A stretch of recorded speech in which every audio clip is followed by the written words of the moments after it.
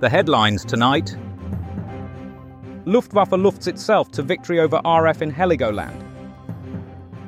Grenada Muslim revolt. And Copenhagen compromises on climate. Plus, coming up, woman sues Sony after PlayStation makes hot coffee. Those are the headlines. Now blow me a kiss. Newsbang, blunt but not crude. Ulysses, 1939. 1939, and it's a dark day for the RAF as the dastardly Luftwaffe deal them a crushing blow in the Battle of Heligoland Bight. The skies above were filled with the roar of engines and the stench of burning Spitfires. The RAF, fresh from their victory in World War I, where they'd become the world's largest air force, after downing a record number of sausages, were caught napping by the cunning Hun. The battle marked the start of a long campaign to defend Germany from itself, known as Operation Keeping Up Appearances.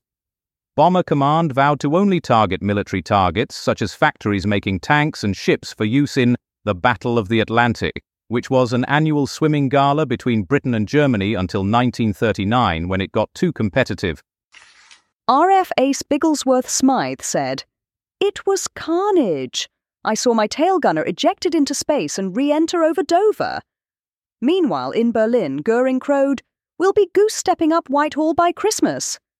But this reporter says, "Don't count your Junkers before they've crashed." 1499. In 1499, the year of our Lord, the Muslims of Granada had had enough of this Catholic nonsense. They'd been forced to convert or face the consequences, and frankly, they'd had it up to their turbans. So, they did what any reasonable person would do. They rebelled. The uprising started in Granada and spread like wildfire to the Alpujarras region. King Ferdinand of Castile, who was probably fed up with his in-laws at this point, decided he'd had enough and sent his troops to put an end to the shenanigans. Well, let me tell you, those Moors didn't stand a chance against the might of Ferdinand's Christian soldiers. The Crown of Castile, along with their pals in Navarre and Aragon, decreed that all Muslims must convert, or else, well, more of this crusading business. The forced conversions were so rampant that even El Cid was spinning in his grave, if he wasn't still alive at the time. The lesson here: don't mess with the Spanish Inquisition. I mean, don't mess with King Ferdinand when he's got a crusade on his hands.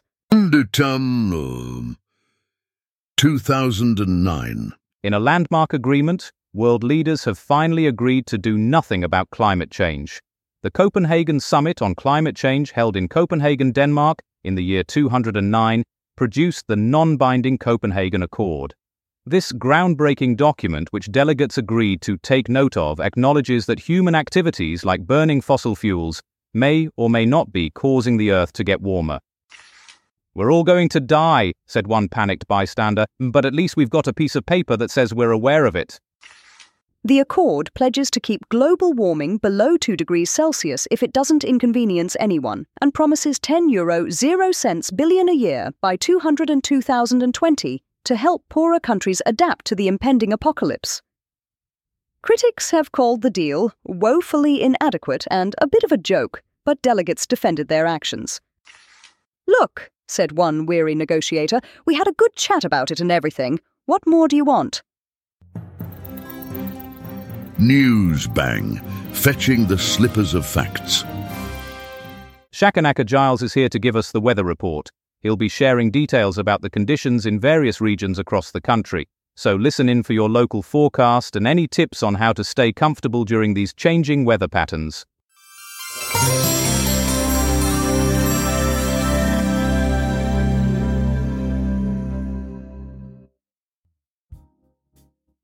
Today's weather is a bit of a doozy. In the southwest is a perfect day for those who enjoy an icy soak like a duck in a pond.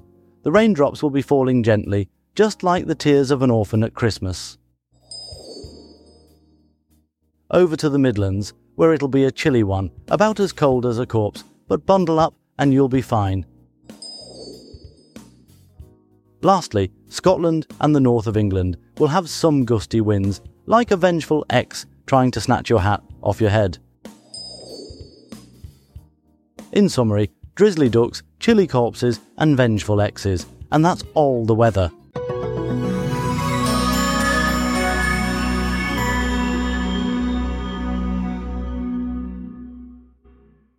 Ulysses, 1939. This evening, we report on the events of 1939 when World War II commenced, a conflict that would leave its indelible mark upon humanity. The Battle of the Heligoland Bight, a skirmish between the RAF and the Luftwaffe, signalled the start of an arduous air war. To shed more light on these events, we've just received a call from our correspondent Brian Bastable, discussing the strategic ramifications of these historic battles. Listen in as we continue our exploration of World War II through the lens of air power and its far-reaching consequences. We interrupt this evening's festivities for a special report from your humble correspondent, Brian Bastable, Newsbang, at the front line of the Battle of Heligoland Bight as it is being fought right now for your viewing pleasure. The sky above us is awash with fire. Planes dive, turn, climb, fall. We are in the midst of an aerial ballet where even the choreography is a matter of life and death. This is the dogfight to end all dogfights. Pilots dive into each other like lovers locked in an eternal embrace, only to pull up at the last moment, slipstreaming past one another in a deadly game of chicken. Machines roar and shudder, guns blaze, flames spurt from crippled planes, cascading across the sky in a fiery symphony. It's like watching 1,000 fireworks go off at once. But the fighters are not the only stars of this aerial spectacular. Below us, the bombers wait their turn, their bodies trembling with anticipation as they make their final checks on their deadly payloads. As we speak, the RAF is mounting a heroic defense, making one last stand against the Luftwaffe's unrelenting assault. Their courage is matched only by their desperation. This is a fight to the finish. No quarter will be given, no mercy shown. There will be no tomorrow for those who dare to challenge the might of the British Air Force. But as we stand here, poised on the knife edge of history, one thing is clear. This is the Battle of Heligoland Bight, and we are all witnesses to a turning point in human history. A war for the ages, a fight to the death, the likes of which we shall never see again. This, ladies and gentlemen, is a war. Brian Bastable, Newsbang. Oh! 1979. The year is 1979. Mohammad Mossadegh, an Iranian philosopher, theologian and political activist, was assassinated by the Furqan Group, an Iranian opposition militant group. He received his education in Hamadan and Qom, studying under reputable teachers. He earned his PhD and became a professor and dean at Tehran University. The Furqan Group adhered to a Shia anti-clerical Islamist ideology. Greetings, degenerates. As we travel back in time to the year 1979, let's pay our respects to a man who dared to challenge the status quo and make a difference in this godforsaken world. I'm talking about Mohammad Mossadegh, an Iranian philosopher, theologian, and political activist who was brutally assassinated by a pack of cowardly scumbags known as the Furqan Group. Mossadegh was an educated man, having received his education in Hamadan and Qom under some of the most reputable teachers around. He earned his PhD and became a professor and dean at Tehran University. This guy was a force to be reckoned with, a shining beacon of hope in a sea of darkness. But then came the Furqan Group, those bastards who adhered to a Shia anti-clerical Islamist ideology. They saw Mossadegh as a threat to their twisted beliefs and decided that the only way to silence him was through cold-blooded murder. And so they did what they do best. They assassinated him in broad daylight like cowards hiding behind their guns. This is Ken Shit reminding you that there are still people out there who will stop at nothing to silence those who dare to speak truth to power. But we won't forget Mohammad Mossadegh or the countless others like him who have given their lives for the cause of justice and freedom. Rest in peace, brother. Your legacy lives on.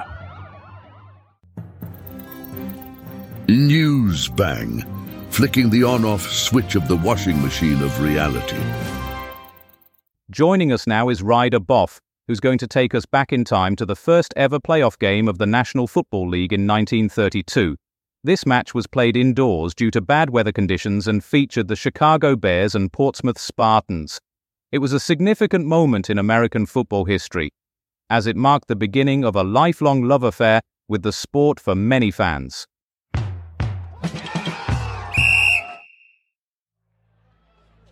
Ladies and gentlemen, let us travel back in time to the year 1932. Are you ready for some footy? The year is 1932, and the Chicago Bears are about to take on the Portsmouth Spartans in the first ever playoff game of the National Football League. But wait, there's a twist. Due to the inclement weather conditions, this game will be played indoors. Yes, you heard that right, at the famous Chicago Stadium. That's right, folks. The stadium that houses the Chicago Blackhawks and Chicago Bulls will host an American football match. Now, I'll be honest with you, I don't quite understand this football business. It appears to involve a lot of running around, smashing into one another, and occasionally passing or kicking an odd-shaped ball. But hey, who am I to judge? You see, back in the day, Americans were a simple bunch. They didn't have the internet, television, or even motorways for that matter. And so they turned to football, now known as soccer, for entertainment. But for those brave souls who dare to venture into the world of American football, they quickly learn that it's more than just a game, it's a way of life. The fans are fiercely loyal, the players are hard as nails, and the cheerleaders, well, they're the stuff of legend. And so, onto the field they went, battling it out like two great warrior tribes, the Bears and the Spartans, two names that will live on in infamy. Now, I'll be honest with you, I don't quite remember who won that day. But I do remember standing there in the stands watching the game with my old man. We had a few beers, some popcorn, and a game of Spot the Cheerleader. And let me tell you, those ladies certainly knew how to shake their pom-poms. And see, as the whistle blew and the players staggered off the field, exhausted and battered, my old man turned to me and said, "Son, that was quite the match, wasn't it?" And with that, we hoisted our beers high and cheered for the Bears, our faithful and fearless warriors. And so, here's to the year 1932, a time when things were simpler, and America's love affair with football was just beginning. May the spirit of the Bears never be forgotten. Until next time, folks.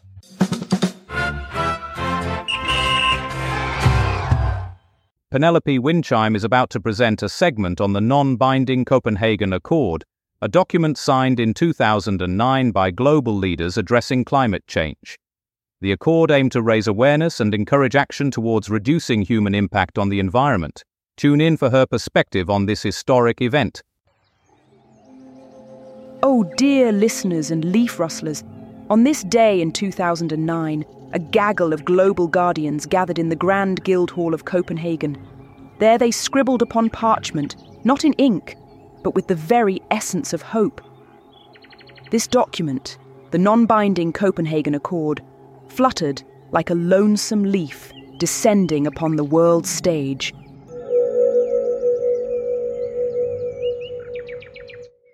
And what was this tender scroll? A missive to Mother Earth? A love letter to our long-suffering atmosphere?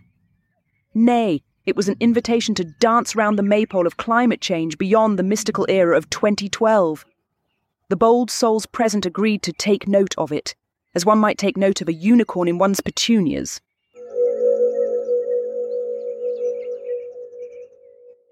But cry not, my green-thumbed companions, for though non-binding it may seem, like a dandelion wish cast into the tempestuous winds of bureaucracy, it beckoned potentates and policy peddlers alike to ponder, yes, ponder deeply, the warming whisper that is human-kissed climate change. Born from the chimney's billowed breath and engines' beastly roar as they burn the ancient sunlight trapped in fossilized tombs.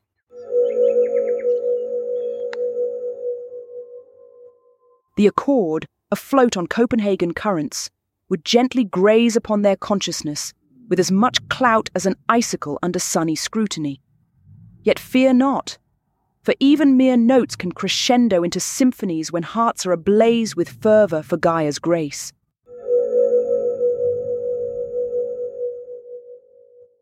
So mark well this day from yesteryear, a day not bound by solemn promises but set aloft on promissory zephyrs. And perhaps one day we shall bind ourselves not just to notes, but deeds as mighty as Thor's hammer against our carbon-encrusted sins.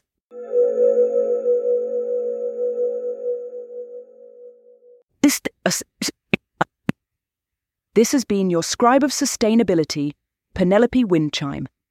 May your days be merry and bright and your carbon footprints lighter than a snowflake's gallivant across winter skies. In the next segment, Polly Beep will take us through a traffic report from different time periods. Keep an ear out for her updates on road conditions and unexpected incidents that might affect your daily commute.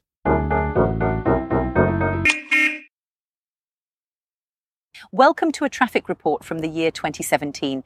Today's highways are looking as smooth as a bowling lane, but be warned, there's trouble ahead. The Amtrak Cascades passenger train has derailed near DuPont, Washington, causing untold chaos and confusion. 3 people have been tragically killed and 65 injured. You see, the train was on its inaugural run of the Point Defiance bypass, a new passenger rail route that was supposed to reduce congestion and separate passenger and freight traffic. Sadly, it seems Sound Transit neglected to mitigate a curve at the accident location and didn't adequately train the train engineer. Remember, kids, curves are for spooning, not speeding. Now let's take you back in time to 1867. Trains were roaring down tracks, but still had kinks to work out. An unfortunate incident occurred in Angola, New York, where a train derailed and caught fire, leading to approximately 49 deaths. It seems the Lakeshore Railway wasn't as smooth as it should have been, one of the deadliest train wrecks in American history.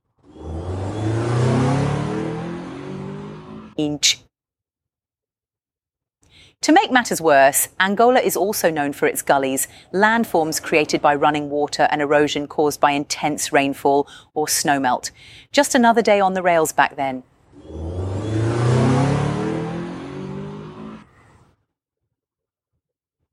For our present-day commute updates, remember to always keep your eyes peeled for unexpected twists and turns on our roads. We wouldn't want you getting lost in history like those poor passengers from 1867. 1966. Calamity Prendeville is here to discuss the fascinating world of Saturn's moons and their unique origins. She'll take us through the intriguing story of how a British invention accidentally created 2 new moons, Epimetheus and Janus, which share an orbit around Saturn. We'll also learn about other moons in Saturn's orbit, such as Titan, Enceladus and Iapetus. This segment promises to be a captivating journey into the mysteries of our solar system.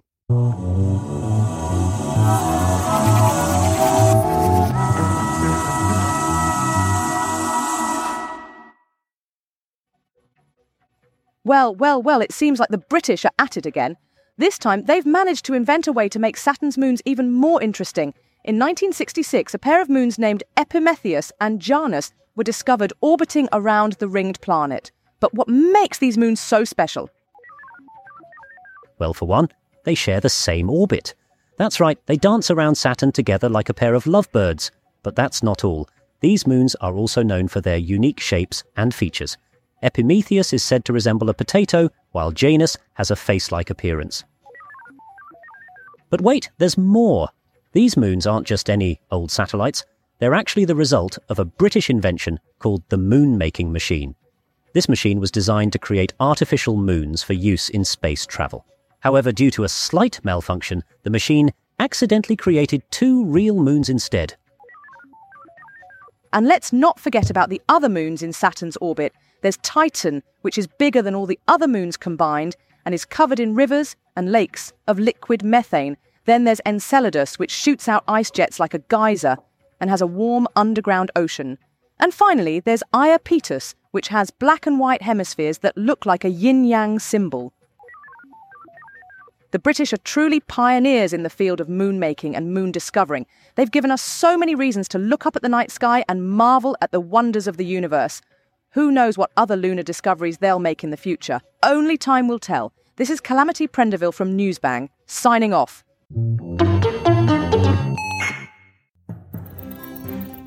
Newsbang, poking the bear of bad news with a stick of stupidity.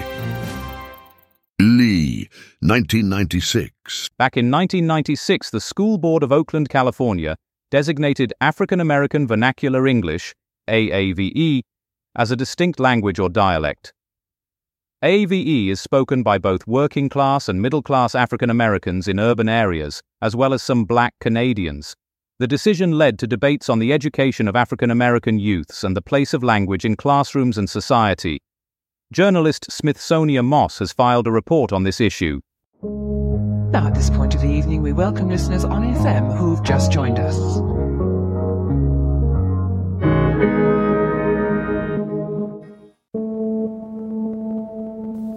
Whoa, y'all.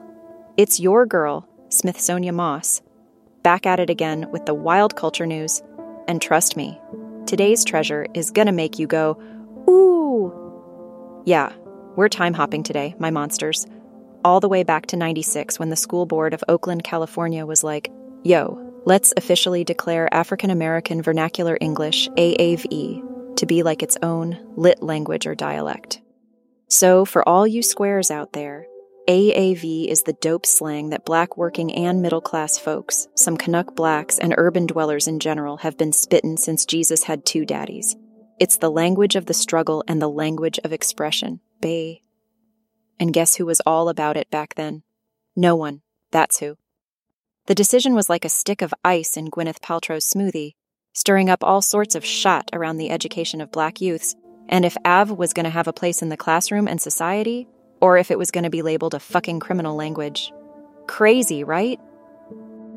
The debates were lamer than a fire truck at a ballet recital. Some folks were like, word up, home slice, let's embrace it and help the future leaders of the ghetto to grow and communicate with the outside world. While others were all, hold up, stop it, cancel that. AAV has got to go, or the future of America will just end up saying y'all like white folk. It was hard times, baby. But don't worry, because nowadays, we're celebrating the slanguage of the BIPOC fam, showing love for that side-slingin', slang-spittin' rhythm nation. You feel me? So let's give it up for the Oakland School Board of 96 who decided that AV wasn't just another voice, but the voice. A voice to be embraced, understood, and taught. Remember, y'all, Smithsonian Moss is always down for some crazy, uncensored, ridiculous culture news, so stay tuned and always remember that's just satire, babe, and this is all just for you.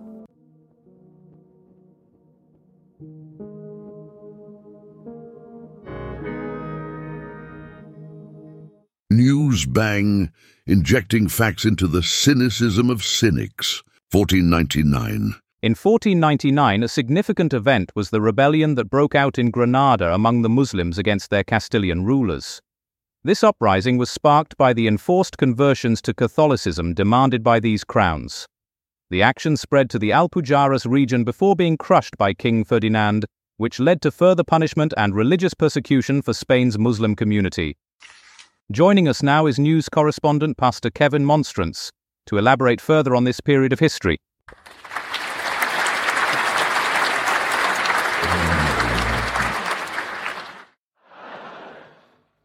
Good evening, ladies and gentlemen.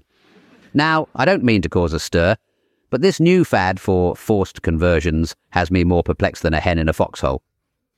Why, just the other day, I popped round old Mrs. Cholmondeley Warner's place. Lovely woman, face like a bag of spanners, and she's only gone and converted her drawing room into a ruddy great temple. Idols everywhere, clouds of incense, and some strange fellow called Guru Sanjay chanting away night and day.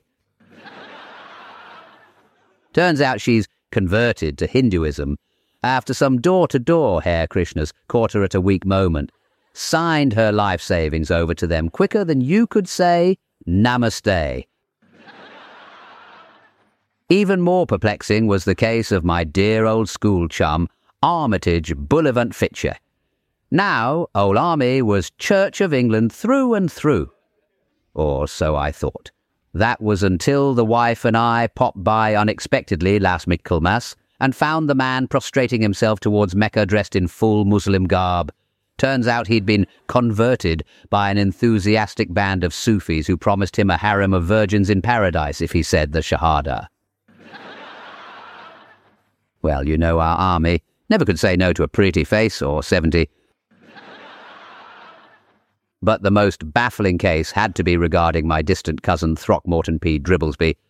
Old Throcky was a dyed-in-the-wool atheist, vehemently opposed to all forms of religion. Why, he hadn't voluntarily set foot in a church since his own christening. So imagine my shock when I rang him up last Easter, only to be told he'd converted to Catholicism and joined a monastery. After some probing, it turned out a gang of particularly pushy Jesuits had forced their way into his home and refused to leave until he renounced science and embraced Mother Church. They'd held the poor sod hostage for a week, making him kneel for hours on end, reciting Hail Marys, until he cracked. In the end, what can one do but shrug and accept that faith moves in mysterious ways? Although between you and me, I think Throckmorton was just in it for the monastery brewery, nothing like a daily dose of Trappist ale to ease your transition to cloistered life. Why, I'll bet if those Jesuits had stocked his cellar with a fine English bitter instead, he'd have sent them packing quicker than you could say Pax Vobiscum. Well, I'm afraid that's all we have time for tonight. Do take care, avoid strange religious salesmen, and remember, when it comes to matters of faith, it's always best to choose your own path. Ta-ta for now.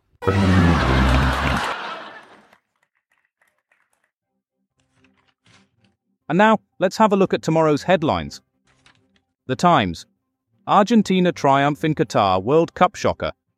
They've got a map of South America with little flags on it. The Guardian. Titanic tragedy, recreated in 1997 film epic. There's a picture of Leonardo DiCaprio looking wet. The Sun. Henry II, crowned king in Westminster Abbey coronation drama. They've got a photo of the Abbey with a crown on top. The Piano. Dennis the Menace causes havoc at World Cup final. Tomorrow's pullout is spot the ball on the Falkland Islands. And finally, The Spectator. Man wakes up as horse after eating expired tikka masala. There's an X-ray there of a man-horse hybrid. That's it from me and Newsbang. Good night, and don't forget to tune in tomorrow for more historical hilarity. Tune in next time for more artificially intelligent hilarity. Newsbang is a comedy show written and recorded by AI. All voices impersonated. Nothing here is real. Good night.